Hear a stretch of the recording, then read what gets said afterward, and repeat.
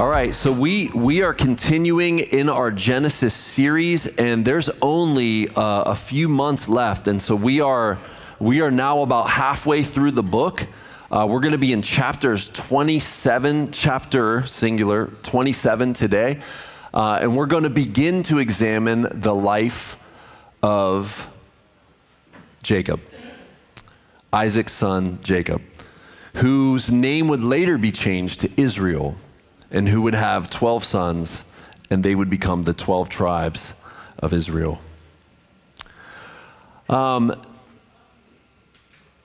If you've read Genesis, if you've read any of the Old Testament, if you've read the New Testament, you know that families are messed up, right? And I probably don't need to tell you that, because even the best of families, solid, biblical, Christian, seeking to walk with the Lord, those families are still messed up, right? There are problems in every single family, and I love the Bible for this. It just lays it all out there, the good, the bad, and the ugly. The Bible just tells the truth. It doesn't sugarcoat. It doesn't. Now, it's not explicit like an Ice-T song, right? It's not explicit, but it does lay out there the way it really is. And so we're going to see some messed up family dynamics tonight. And what I appreciate about this chapter in the book of Genesis is it just lays it out the way it is. It doesn't, in a sense, make a judgment call and say, this is wrong, therefore don't do this. That's not what Moses is intending with Genesis. He is laying out the narrative in truth. But what you'll see is, as you read the book, watch the decisions of individuals and watch the outcomes of those decisions. And by things going really bad for people, you could tell, I should not do that. Right? So you marry one wife, then you marry another wife, then you marry another wife, and you got 4 wives, and it goes really bad. The Bible, by telling you that Jacob had 4 wives, does not say you should also have 4 wives. That would be a messed up way to interpret the Bible. But you watch how bad it goes for him having 4 wives, and then you should logically think, that's not a good idea. I should not go that way. Okay? That's kind of how the book of Genesis works. It lays out the bad so that you can learn by watching the fruit of bad decisions on the individuals, and then think to yourself and pray for the Holy Spirit's help not to do those things. And so I'm already losing time, so I need to start. All right, there's a lot of verses here, and so here's how we're going to do this. This is just a straight narrative. It's a story, and so I will break just a few times to give some explanation and comment, but we're basically going to run through the whole story, and then at the end of the story, we'll seek to make some application and some relevance to our lives, and not just explain the story itself. So again, this is a story about Jacob and Esau. But before we start into Genesis 27, I wanted to give you a little bit of background by starting in Genesis 25. So let's start here. You remember from last week, Eddie so well preached on Isaac and Abraham, and especially the sacrifice of Isaac, which God, interrupted at the very last minute, and what gospel was portrayed last week, not only in the text itself, but beautifully by Eddie. So Eddie, thank you for that. So Isaac is now married, and Isaac is with Rebekah, his wife, and Rebekah is barren. She is not able to have children. And so that's where we break in right here at verse 21 of Genesis 25. So let's start. Isaac prayed to the Lord for his wife because she was barren. And the Lord granted his prayer, and Rebekah, his wife, conceived. The children struggled together within her, and she said, "If it is thus, why is this happening to me?" So she went to inquire of the Lord. Why is this happening inside of me? Inside of her body, there's this wrestling, this fighting, this contention. Why is this happening to me? And so she goes and inquires of the Lord. We're not told how she does that, whether she prays or she goes to see a prophet, but she goes to inquire of Yahweh. the God of Abraham and the God of Isaac. And what does the Lord say? The Lord said to her, 2 nations are in your womb. 2 peoples from within you shall be divided. Whoa, what just happened? There we go. 2 nations are in your womb, and 2 peoples from within you shall be divided. The one shall be stronger than the other. Remember this, the older shall serve the younger. Tuck that away in the back of your mind. Then, if we were to jump to 27:24, we would read this. When her days to give birth were completed, that would be Rebekah, behold, there were twins in her womb. The first came out red, all his body like a hairy cloak. Okay, you've seen these guys who hunt and they put on these like camo hairy outfits and they lay in the woods. Esau came out, as one pastor said, looking like a cross between Elmo and Chewbacca, like a red Wookiee. Like he was hunting in the woods, hiding out, but he came out red like a cloak, right? A hairy cloak. So they called his name Esau. Afterward, his brother came out with his hand holding Esau's heel. Now I know this is hard to believe, but this is what the Bible says. This hairy Wookiee of a baby comes out of the womb, and he's being held on by his brother, like, take me with you, that kind of thing. Or perhaps more true to the narrative, he's probably trying to pull him back because he wants to go out first. So his name was called Jacob. This is the helpful note in the ESV. Jacob means he takes by the heel, or he cheats. Isaac was 60 years old when she bore them. When the boys grew up, Esau was a skillful hunter, a man of the field, while Jacob was a quiet man, dwelling in tents. Isaac loved Esau because he ate of his game, but Rebekah loved Jacob. All right, now I do want to pause here. These last 2 verses, 27 and 28, are very important to understand chapter 27, okay?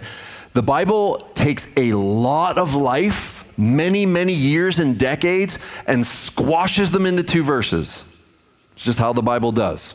Otherwise, the Bible would not be a thick book. It would be a thick volume of volumes of books. And so what is happening in verse 27? Well, in 5 words, when the boys grew up, it's a long time, Esau was a skillful hunter. And so remember, we don't have guns and scopes and the deer pee smell that you put on yourself to attract the deer, like none of that stuff. Like these ancient hunters were seriously skilled, and no disrespect to you hunters out there, I'm sure you're skilled, but I'll bet this guy could hit you with his hand, made bow from 300 yards away, and you can barely hit with your, high-tech crossbow, okay? Probably. So look, it says skillful hunter. Like this guy's a boss. That's what Moses wants you to know. This guy could hunt. He was a man of the outdoors, a man of the field, okay? And he was a hunter. Now, by contrast, Jacob was a quiet man dwelling in tents. Now, we don't have homes at this time. Homes were tents. And so Jacob is the opposite. He is an inside type person. And we learn later he is smooth in skin, not hairy, but smooth. So you get the idea of like a more soft type man, a guy who likes to be inside, much like most men today, right? Like we like to sit in front of Netflix and just, we're not out hunting for our food. We like to Grubhub that thing and just push the button and it comes to us. We're not out hunting for our food. It's like, I'm going to binge watch while you bring me my food. Okay? And so this Jacob is not an outdoorsman, but he's an indoorsman. Okay? He's skilled on the Nintendo Switch. Okay? He is not a man of the outdoors. He probably couldn't even shoot a bow if you asked him to. And look at verse 28. Okay, this is quite destructive. Isaac loved Esau.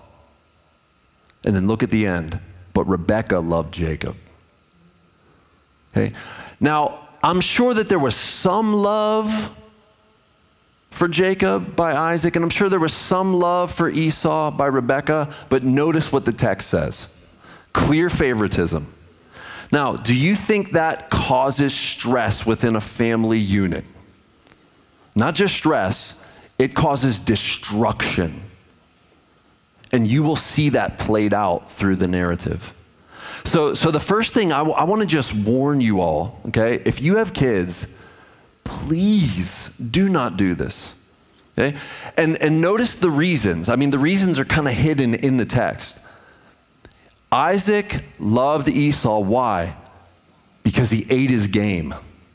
He loved that his son was an outdoorsman and could hunt and then would grill up what he hunted and present it to his father. And he loved him for that. Okay? I love you, but kind of because of what you do for me. Because he loved his game. He loved the way that he could hunt and then cook for him. But Rebekah loved Jacob. Now, it's not said here this, but I think we could maybe assume that because he's an indoorsman, he probably helped her out. He was probably doing the dishes.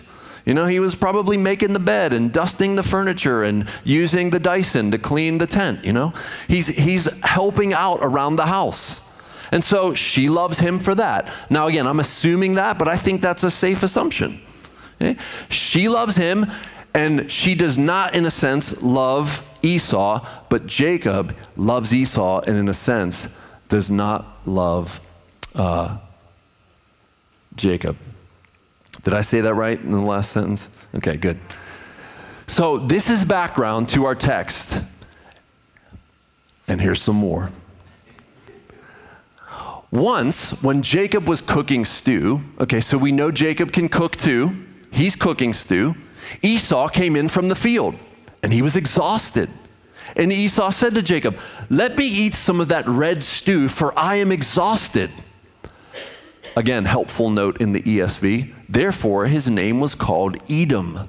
Edom sounds like the Hebrew for red. And isn't that interesting? Red stew, he comes out like a red hairy garment. Jacob said, "Sell me your birthright now."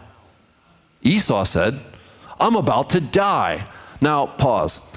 Certainly that's hyperbole, okay? But we talk like this, don't we? I'm so hungry, I'm about to die.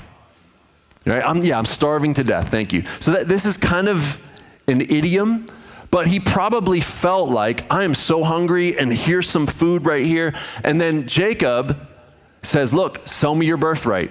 Just give me your birthright. Now, what is the birthright? The birthright is, in this culture, we don't do this generally in America, but the firstborn would get double the inheritance just by being the firstborn. Okay? And so Isaac, having inherited from Abraham, is mega wealthy. You remember how wealthy Abraham was? Over 300 servants or slaves just born to his home. That's just men. And massive flocks of goats and cows and camels and gold and silver. And so Esau is going to, just by being the firstborn, get double what Jacob's going to get. And so imagine that. Having that knowledge, I'm so hungry, I'm about to die, sell me your birthright right now. For what? For this bowl of soup, for this stew. Wow. Esau said, I'm about to die. Of what use is my birthright to me? Okay, now you have to be a pretty non-thinking person, or you have to be so fleshly impulsive to sell a double portion of your inheritance, listen, for the immediate. That's in front of me. That's way out there in the future. And even though I could get this at Panera for $6, Let's do it. Now, we're all like this. So while you're judging Esau, be careful because you're judging yourself. Don't we do this? Don't we overspend on credit cards and think, I'll pay it way out there in the future, but this is here now, right? And I'm guilty. I do it too, right? I'm condemning myself as I condemn you. Yeah, I love you. Okay? We often go for the immediate and what's right in front of us and what's now. This is what Satan often does to us. Right? He shows us with our eyes something that is forbidden. He shows us something that appeals to our fleshly desires. Or he says, just lie a little bit because you won't get in trouble. And so we only see the immediate, but we don't even look into next week, next month, or next year. And so we go with what's immediate and we get in big trouble, don't we? Isn't this the appeal of drugs and alcohol, me being a former addict? Right? You get this temporary relief from your problems, from stress and anxiety, but you know from experience that as soon as it wears off, everything's coming back, and usually compounded because we've made some bad decisions while we were high or drunk. Right? And so this is not exclusive to Esau. This is us. We all do this. Okay? I should do my Greek homework. But man, it's the final season of The Mandalorian. Like that's far more appealing. Right? And so what do? Well, yeah, I can wait. You know, and I sit and enjoy. And that's me. Okay? And the appeal of the immediate is so powerful. We don't think long term. Now, let me ask you a question. Am I speaking anyone's language right now? All of us, right? Now this is a bit much, for sure. Like a double portion of the inheritance for a bowl of broccoli and cheddar. Like that's crazy to me. But this is what is happening in the story. So here's what it means. Esau is very nearsighted. He's very fleshly. What's the word? He's very sensual in the sense that he just wants his immediate desires gratified, and he's not looking into the future. He's not thinking of his future self, if you will. He's not thinking of the consequences down the road and what it means for him later. He's just saying, I'm hungry, I'm about to die. If I die from hunger, what is this birthright to me? Now, he's not going to die of hunger, but he's just so hungry, and maybe he was really, really hungry, okay? But to trade it for the birthright? So he swore to him and sold his birthright to Jacob. Then Jacob gave Esau bread and lentil stew, and he ate and drank and rose and went his way. Thus, here's the comment from Moses, thus Esau despised his birthright. So did he hold this firstborn birthright in any kind of value? No, he did not. And so he said, what does it matter to me? And he just gives it away for some lentil soup. All background to verse 1. When Isaac was old and his eyes were dim so that he could not see. So Isaac is now, he was 60 in 25, and now he's old enough that he's blind. He probably like some film over his eyes and he can't see well. And he called Esau, his older son, and said to him, my son. And he answered, here I am. He said, behold, I am old. I do not know the day of my death. Now then, take your weapons, your quiver and your bow, and go out to the field and hunt game for me, and prepare for me delicious food such that I love. You know, and as he says it, his mouth starts watering. And bring it to me so that I may eat, that my soul may bless you before I die. Now, this bless you is not like, I'm going to lay my hands on you and I'm going to pray a blessing over you. That's not what this is. What this blessing is it's conferring the promise to Abraham that all the nations will be blessed through you. The messianic line, if you will, even though it wasn't this clear at this point in redemptive history, we know because we can read backwards from the New Testament, the blessing of the messianic line, the line of the seed of the woman that would crush the head of the serpent, Isaac is going to bestow on Esau. He wants to. He wants to give the goodness to Esau. Let me bless you before I die. Now, Rebekah was listening when Isaac spoke to his son, Esau. So when Esau went to the field to hunt for game and bring it, Rebekah said to her son, Jacob, I heard your father speak to your brother Esau. Bring me game and prepare for me delicious food that I may eat it and bless you before the Lord before I die. Now, therefore, my son, obey my voice as I command you. Go to the flock, bring me 2 good young goats, so that I may prepare from them delicious food for your father, such as he loves. And you shall bring it to your father to eat, so that he may bless you before he dies. But Jacob said to Rebekah, his mother, behold, my brother Esau is a hairy man, and I am a smooth man. Perhaps my father will feel me, and I shall seem to be mocking him and bring a curse upon myself and not a blessing. His mother said to him, let your curse be on me, my son. Only obey my voice and go, bring them to me.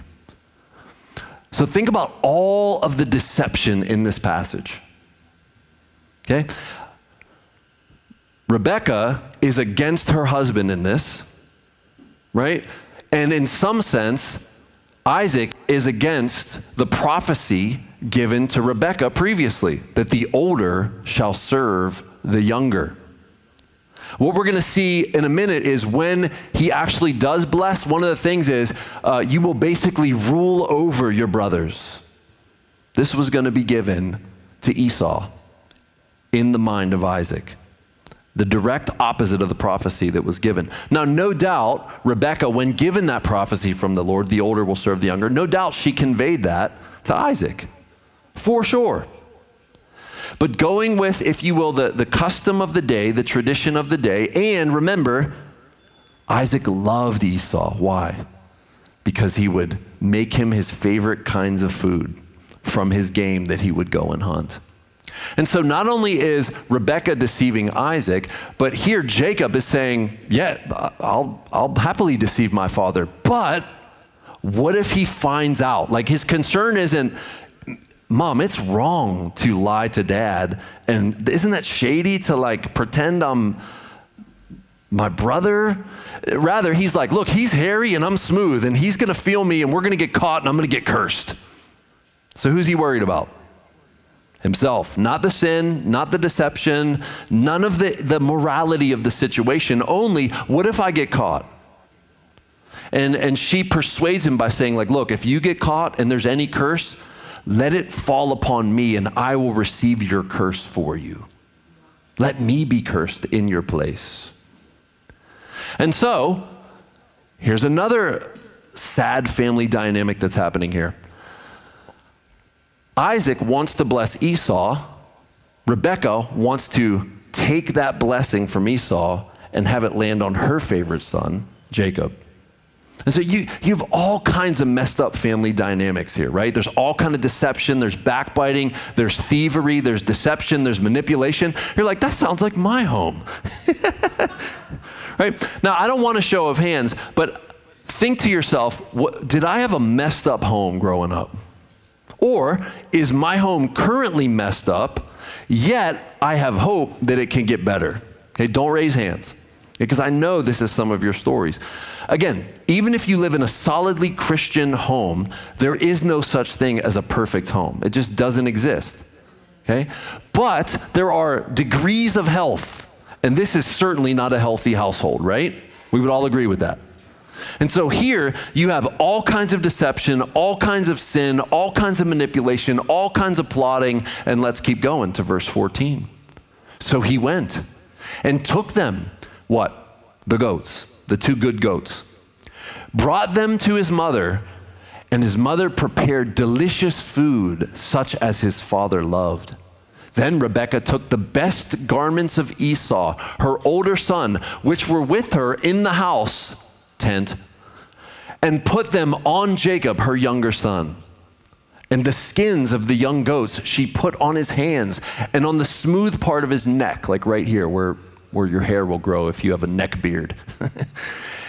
And she put the delicious food in the bread which she prepared into the hand of her son Jacob. So get the picture. You got the dead goat, okay? And the goat meat is in the stew and it's smelling good, and she takes the skin and she puts it all over his wrists and his hands and here on his neck poking out. And then she takes his clothes, and most likely if you're an indoors kind of guy and you're, using the Dyson and using the Pledge to dust, the counters off, you're probably not as beast mode or buff if you were out in the field as a skillful hunter. Right? A tracker, a hunter. To pull a bow that's not compound, I don't know if any of you have ever tried to pull a real bow without the compound. Even with the compound, it's hard. It's not an easy task. And then, if you go like this, the arrow wants to go and kind of swing that way. And then if you let go a certain way, it smacks your wrist and you get black and blue. It's very hard to actually shoot a real bow. Right? This guy's a boss. And he's probably big, meaning now he's got his brother's clothes on, he's looking like a fool, he's got hair all over him, he looks like an idiot, and now he's gonna go in and play the manipulative liar. Okay? And his mom is not only backing him up, but she came up with the plan. This is her idea. He's like, we shouldn't do this. I'm gonna get a curse called upon my head. Not a blessing. She's like, no. I've got this plan. And because she was, his mom, the one who loved him the most, he trusts her and he goes with the plan. So when he went into his father and said, my father, and he said, here I am. Who are you, my son? Uh-oh. Who are you? Jacob said to his father, I am Esau, your firstborn. I have done as you told me. Now sit up and eat of my game that your soul may bless me. A very crafted sentence. But Isaac said to his son, how is it that you have found it so quickly, my son? Like, you've never brought it back this fast before. And look at the answer. Because the Lord your God granted me success. Now he's pulling God into the lie. Dang. Like, you want to curse?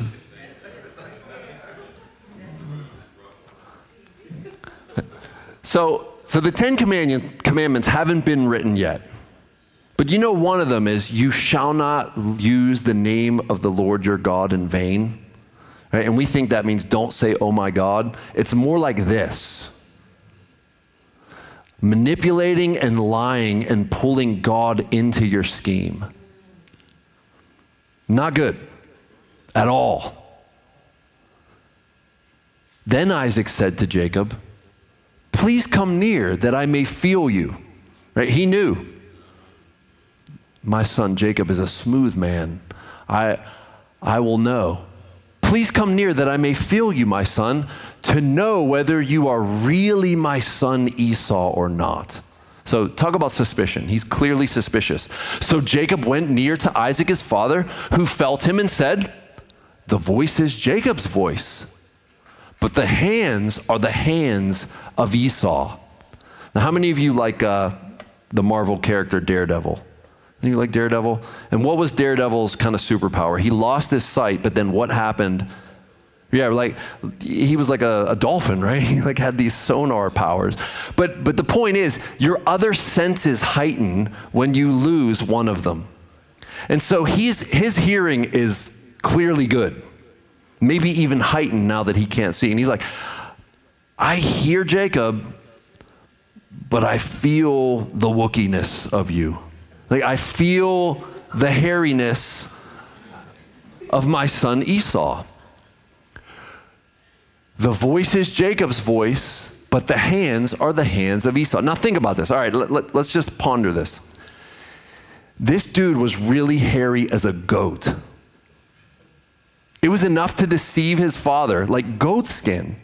Anyone ever go to the petting zoo and feel a goat? I've felt goats in the past, right? And they're very hairy. Like it's not like they have a little bit of hair. They're just all hair. You know? And so, man, Esau must have literally been like Teen Wolf if you were born in the 80s. Like just full of hair, but red, okay? Have they reissued Teen Wolf yet? Anyone know? I'm sure it's coming.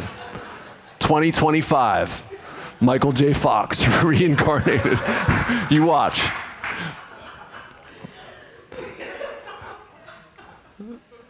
All the kids 30 and under are like, what's he talking about? And he did not recognize him because his hands were hairy like his brother Esau's hands. So he blessed him. He did it. He deceived his father, and it worked. Here's the blessing. Ready? He said, oh, not yet. Are you really my son Esau? He answered, I am. Then he said, bring it near to me that I may eat of my son's game and bless you. So he brought it near to him and he ate, and brought him wine and he drank. Now, some of the scholars on Genesis would say he got him drunk here. Maybe. It seems like he's well on his way to deception before the wine comes into the picture. It may be that he drank enough wine to deceive him more. That's possible. You know, it happened with Lot and his daughters. You remember that terrible story earlier, coming later in the story. So anyway, or rather later, prior to this. He said, bring it near to me that I may eat of my son's game and bless you. So he brought it near to him, and he ate, and brought him wine, and he drank. Then his father Isaac said to him, come near and kiss me, my son. So he came near and kissed him. And Isaac smelled the smell of his garments and blessed him and said, see, the smell of my son is as the smell of a field the Lord God has blessed. He's like, you got that field cologne on, son. You smell like the earth and the trees and the leaves, right? Because Esau's a masterful hunter. I'm sure he's laying on the ground and he's got that bow. He's like covered in leaves and he's hiding in the brush. You know, he's an outdoorsman. He's a skillful hunter. So he smelled like the outside. And so as he came near, remember, eyes blind, heightened senses. His smell's probably better now. And so, oh yeah, that's my son. There he is. And so he launches into the blessing. Here it is. The smell of my son is as the smell of a field that the Lord has blessed. May God give you the dew of heaven and the fatness of the earth and plenty of grain and wine. Now this is probably going to be played out in the promised land, right? A land flowing with what? Milk and honey, okay? It's a blessing of the produce of the earth, plenty of grain, no want, plenty of wine, meaning, the Proverbs and the Psalms actually would both discourage drinking a lot of wine and saying that wine gladdens the heart, meaning use it responsibly and don't abuse it. Okay? But here it's seen as a good thing, plenty of wine, plenty of grain. Let peoples serve you and nations bow down to you. and may your mother's sons, who's that?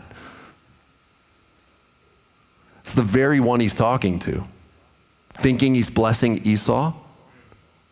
May your mother's sons bow down to you. And cursed be everyone who curses you, and blessed be everyone who blesses you. Now that last line there is directly the promise given to Abraham, then passed down to Isaac, and now he's passing down the covenant promise from Yahweh to Esau. But it's not Esau, is it? Cursed is everyone who curses you, and blessed is everyone who blesses you. As soon as Isaac had finished blessing Jacob. So what is this? This is like a prophetic moment. Okay? Isaac received blessing from Abraham. Isaac received the promise, and now he is passing along this same promise to Esau, but it's not Esau. It's Jacob. As soon as Isaac had finished blessing Jacob, when Jacob had scarcely gone out from the presence of Isaac his father, so the picture is he just makes it out, and as he's coming out with the dirty dishes, he sees Esau coming with this plate of food. And so he probably runs a little faster. Esau, his brother, came in from his hunting. He also prepared delicious food and brought it to his father and said to his father, "Let my father arise and eat of his son's game, that you may bless me." His father Isaac said to him, "Who are you?" He answered, "I am your son, your firstborn, Esau." Then Isaac trembled very violently and said, "Who was it then that hunted game and brought it to me? And I ate it all before you came, and I have blessed him. Yes, and he shall be blessed." Okay, there's a lot packed in this right here.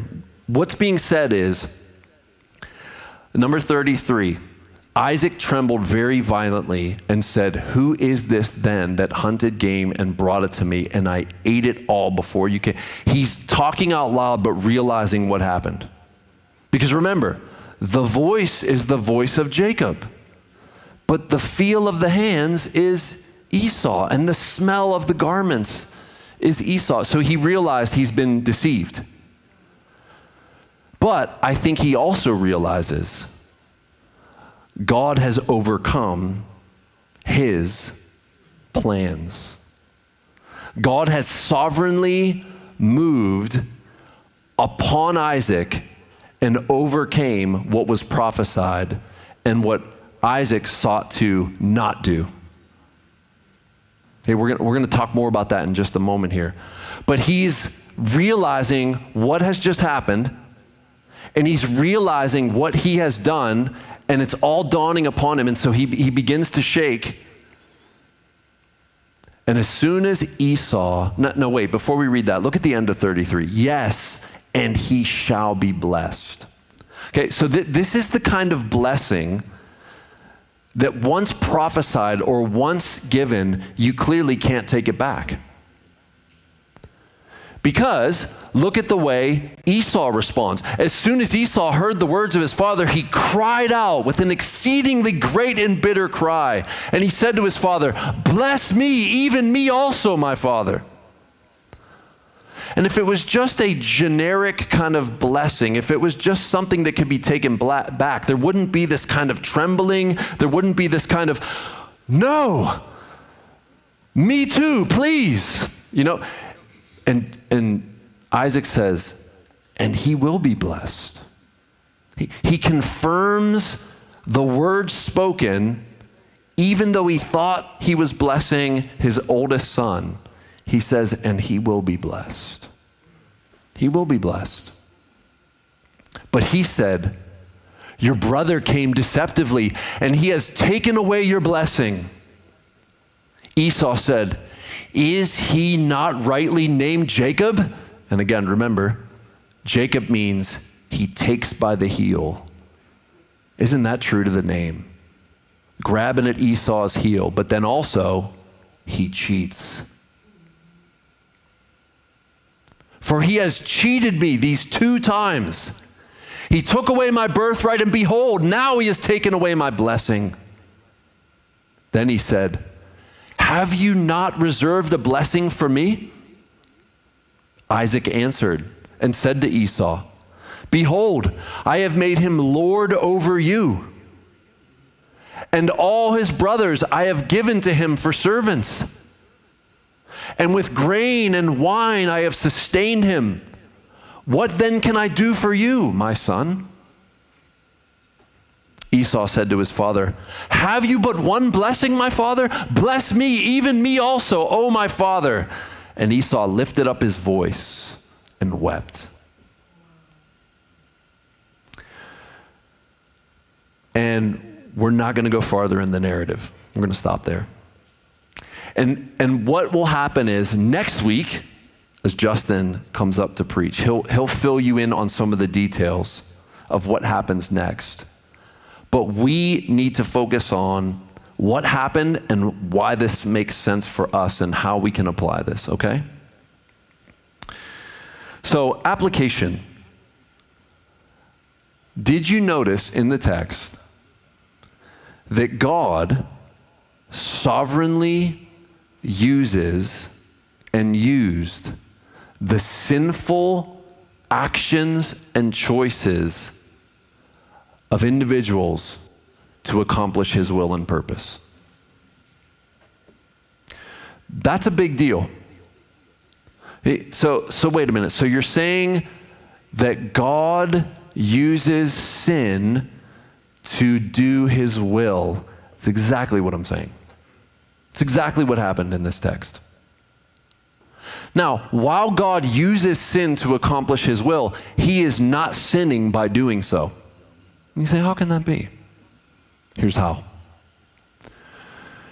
If God allows an angel or a demon or Satan himself or a human being to freely make sinful choices, and God does not intervene and stop them from making those sinful choices, God sovereignly allowed them to make those choices because he knew the outcome of those choices would ultimately, through a string of events, causal events, would accomplish a greater purpose. And so you have with Abraham, you remember a few sermons ago, there was a king named Abimelech, and Abraham was afraid that Abimelech would kill him for his wife, Sarah, who was beautiful. And so he, pretend you are my sister. Do this good to me that I may live. And so Abimelech takes Sarah to be one of his wives. And who shows up in a dream to Abimelech? God. You touch her and you're a dead man. And Abimelech says, I am innocent. Did this man not say to me, she is my sister? And so in the integrity of my heart, I have done this. And here's what God said back. I know that you have done this in the integrity of your heart. That's why I stopped you from sinning against me. Now, friends, if God doesn't stop sin from occurring, and he is the sovereign one, the Lord of all the universe, the Lord of every minute, of every day, of every month, of every year, of history itself, what does that mean? That means it was his sovereign purpose that that sin would take place. And if it wasn't, he would have stopped it. And so God is the primary cause of all things, including the sin that happens, including Adam and Eve. You say, that's crazy. It is from your perspective. You see, what God's doing in the world goes far beyond what we can perceive and comprehend. Now, I am going to make this a little happier in a minute, but you need to feel the weight of this, okay? So just feel the weight of it for a minute. God put Adam and Eve in the garden with one restriction knowing they were going to disobey him.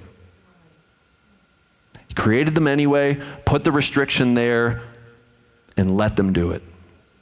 Which did what? Brought the entire universe down and brought a curse upon us all. Could God have just slapped that fruit out of Eve's hand? What are you doing? You're going to bring the whole universe down.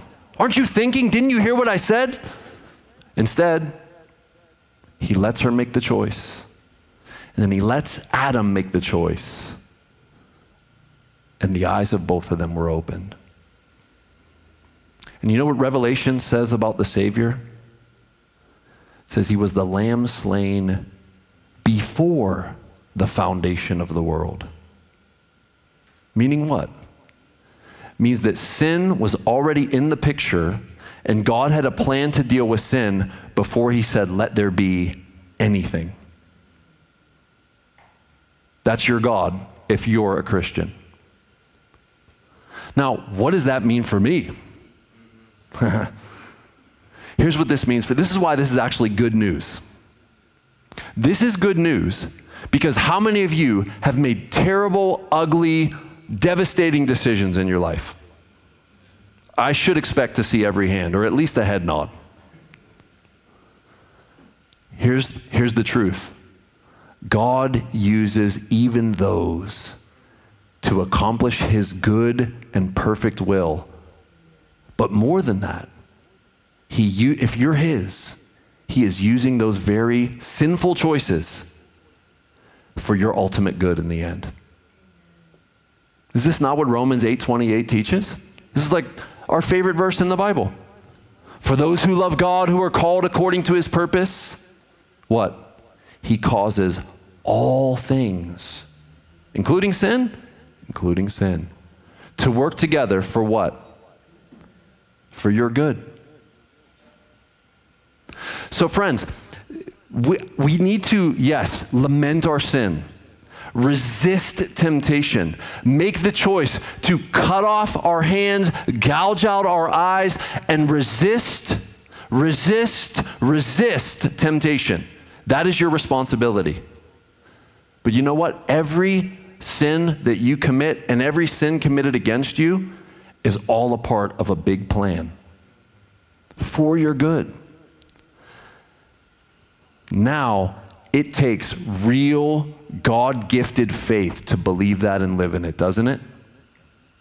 And this is why Christianity is a miraculous religion of faith, which means trust.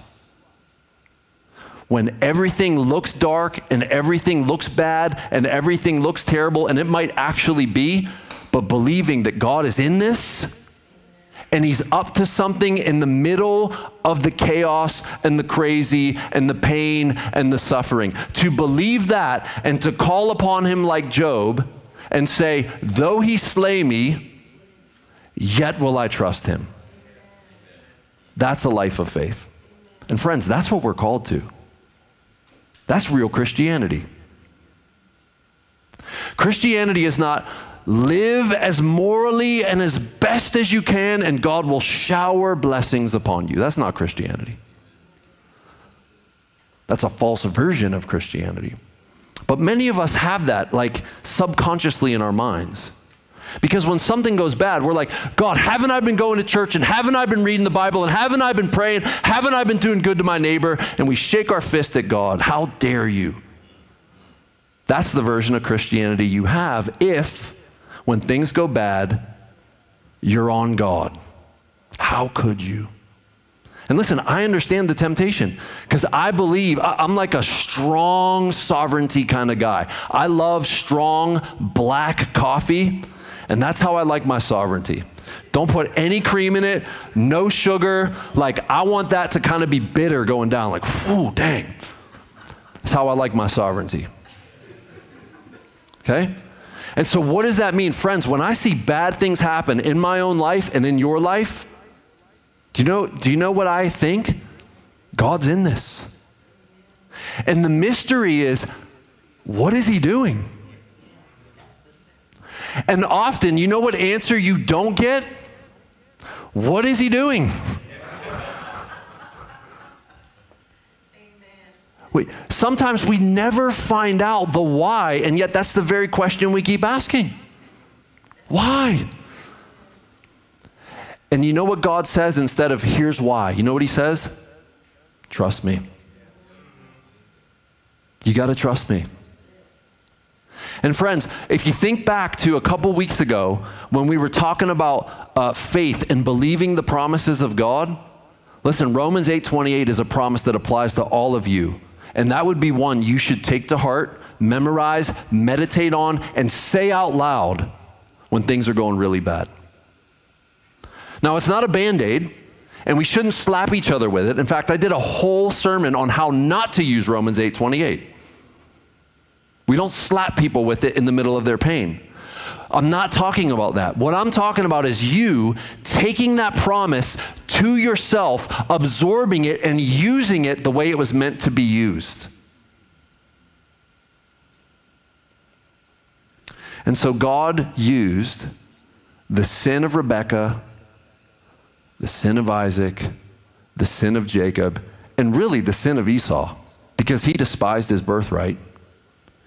He could really care less about the blessing, although his response seems to give the indication otherwise. He did not count value the promise given to Abraham and to his father Isaac, in you shall all the nations be blessed.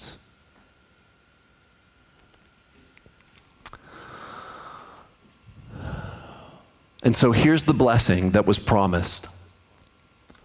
I will surely bless you to Abraham, and I will surely multiply your offspring as the stars of the heaven and as the sand that is on the seashore, and your offspring shall possess the gate of his enemies. And in your offspring shall all the nations of the earth be blessed, because you have obeyed my voice. This is right after Isaac was offered on the altar by Abraham, and God said, stop. This is what was said. And so that promise was then given to Isaac. And Isaac is now about to give that promise to Esau. But it wasn't supposed to go to Esau, was it? Because you remember the prophecy, the older shall serve the younger. Now here's a strong text, okay? And I thought, should I bring this in? And I was like, you know what? We're going to be talking about sovereignty anyway. I might as well bring it in. This is one of the strongest verses in the Bible. I did a whole sermon on it in the Romans series. I'm not going to unpack it. If you're interested, go look it up at eternalcity.org. But Paul, commenting on Jacob and Esau, in view of God's sovereignty, says this, and not only so, but also when Rebekah had conceived children by one man, our forefather Isaac, though they were not yet born and had done nothing either good or bad, so not based on anything in them, in order that God's purpose of election might continue, not because of works, but because of him who calls. Notice the emphasis, not by works, not good or bad, God's choice, God's choice. She was told, the older will serve the younger. As it is written, Jacob I loved, but Esau I hated. It's God who said that. Now, again, I preached the whole sermon on this, so I'm not going to unpack this. But what I want you to see is God sovereignly worked through all that deception, all those lies, all of that sin. To what? To accomplish his purposes. God decided, I will not have the Messiah run through the line of Esau. And you know what actually happens as you continue to read the book of Genesis and then into the rest of the Pentateuch and into the prophets? The Edomites, who flow from Esau, become the enemies of the Jewish people who came out of Jacob. They become enemies. Now, thankfully, in the narrative with Esau, there's some patching up that happens, and I'll leave that to Justin later. But what you need to know for here is this is God all over the place. But you know what you didn't see in the picture? And God was behind the whole thing. And God made Rebekah do this. And God made Jacob you didn't see any of that, but you know what was happening in the background? God was all over that thing. And it's hard, listen, it's hard for us to imagine God being sovereign and using sin to accomplish his will. But this is the very thing he does over and over and over again. You want to know what the greatest sin in the world that God used? The killing of God. You remember that story? When human beings killed God? They nailed him to a cross. And then when we read in Acts chapter 4, the apostles praying in the upper room said, I'm going to paraphrase here, gathered against your holy servant was Pontius Pilate, the Jews, the Romans, to accomplish all that your plan had predestined to take place. All that sin planned. For what? For our salvation, friends. It was Tim Keller who said this. I never saw this till Tim showed me it. When Rebekah said, my son, let the curse fall upon me, Jesus was the greater Rebekah. Because friends, the curse really did fall upon him. Cursed is everyone who is hung on a tree. The curse of the first sin that brought down the universe, the very thorns and thistles that resulted from the ground being cursed, Jesus bore our sins in his body on the tree. That is the good news, friends, that God uses sin to accomplish his will. And friends, he even will use your past. All the things that you think back on and are ashamed. But even more, we could say all the sin that was done to you, he will somehow use for good as well. And it takes faith to believe that, but that's what the Bible teaches. And so are we to rejoice when bad things happen and when people sin? No. No, we are to hate what is evil and cling to what is good. That's what we are instructed to do.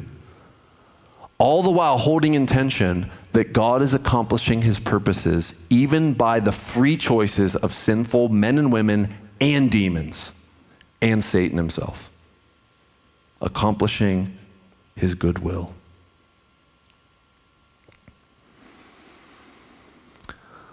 And so we're gonna celebrate that right now by taking communion. We're gonna celebrate that Jesus bore our sins in his body on the tree. That he did not just leave us in our sin. He did not just stand back and be indifferent towards our sin. Rather, he entered into not just this sinful, dark world, but he entered into the punishment for our sins and bore it himself, friends, so that you and I could be free. Have you ever read Galatians 5:1?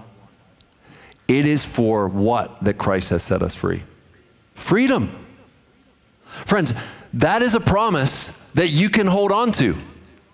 It is for freedom that Christ has set me free. Therefore, I don't have to live in this, fill in the blank, whatever this is.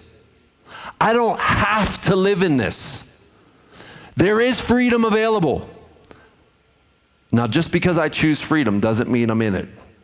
Sometimes it's a process. But you enter into that process. And with the Holy Spirit and with the help of other believers and with discipline on your part, God uses that mix to grow you and to set you free. And friends, the promise is one day we will be fully free. Free to sin no more. Untemptable. And in an environment where there is no sin and temptation. That's where we're headed. But for now, we live in the opposite. And so now we live by faith, not by sight. That one day we shall get there. We shall get in. And for now, we encourage each other week by week by week. Keep going. Don't give up. Trust in the Lord. Hold on to his promises. Let me pray for you. Don't turn around. Keep going towards the light.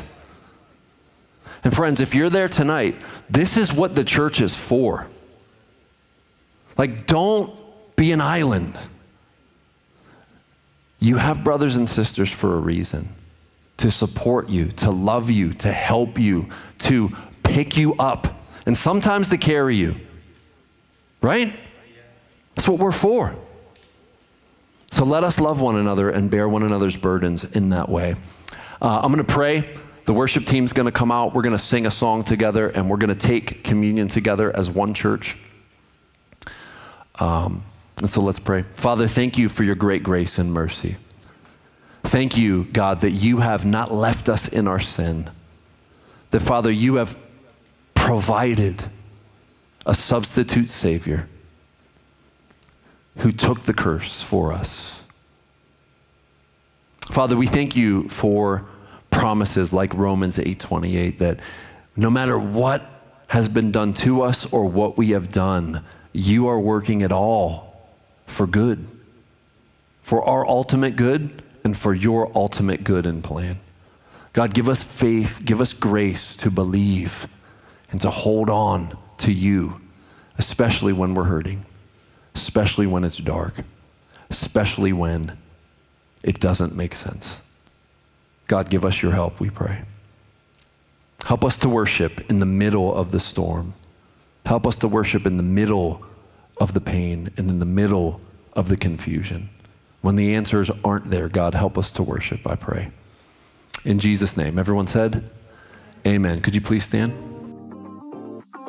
Thanks for taking a minute to watch this video. My name is Pastor Chris Moran. I'm one of the pastors at Eternal City Church in Wilkinsburg, Pennsylvania. Eternal City is a church that values biblical authority. We teach the Bible verse by verse, week by week, and we are seeking to eventually preach the whole way through the Bible. We believe that Jesus is God as he claimed to be, and his person and work are the center of the entire Bible. We believe that the Great Commission is still relevant today for Christians, that Christians are to go and make disciples of all nations, baptizing them in the name of the Father, in the name of the Son, and in the name of the Holy Spirit, teaching disciples to obey all that Jesus commanded.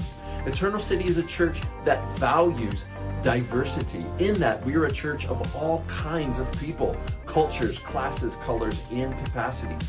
We are a church that values community, and we seek to see our members hold one another accountable and build each other up in discipleship. We are a church that has a plurality of leadership, 4 pastors and deacons who are servants who serve under the pastors. If this sounds like an interesting church to you, we would love for you to visit our website to find out more about us, eternalcity.org, or come visit us on Sunday evenings at 5 p.m., 1300 Swissville Avenue, Wilkinsburg, PA 15221. Hope to see you soon.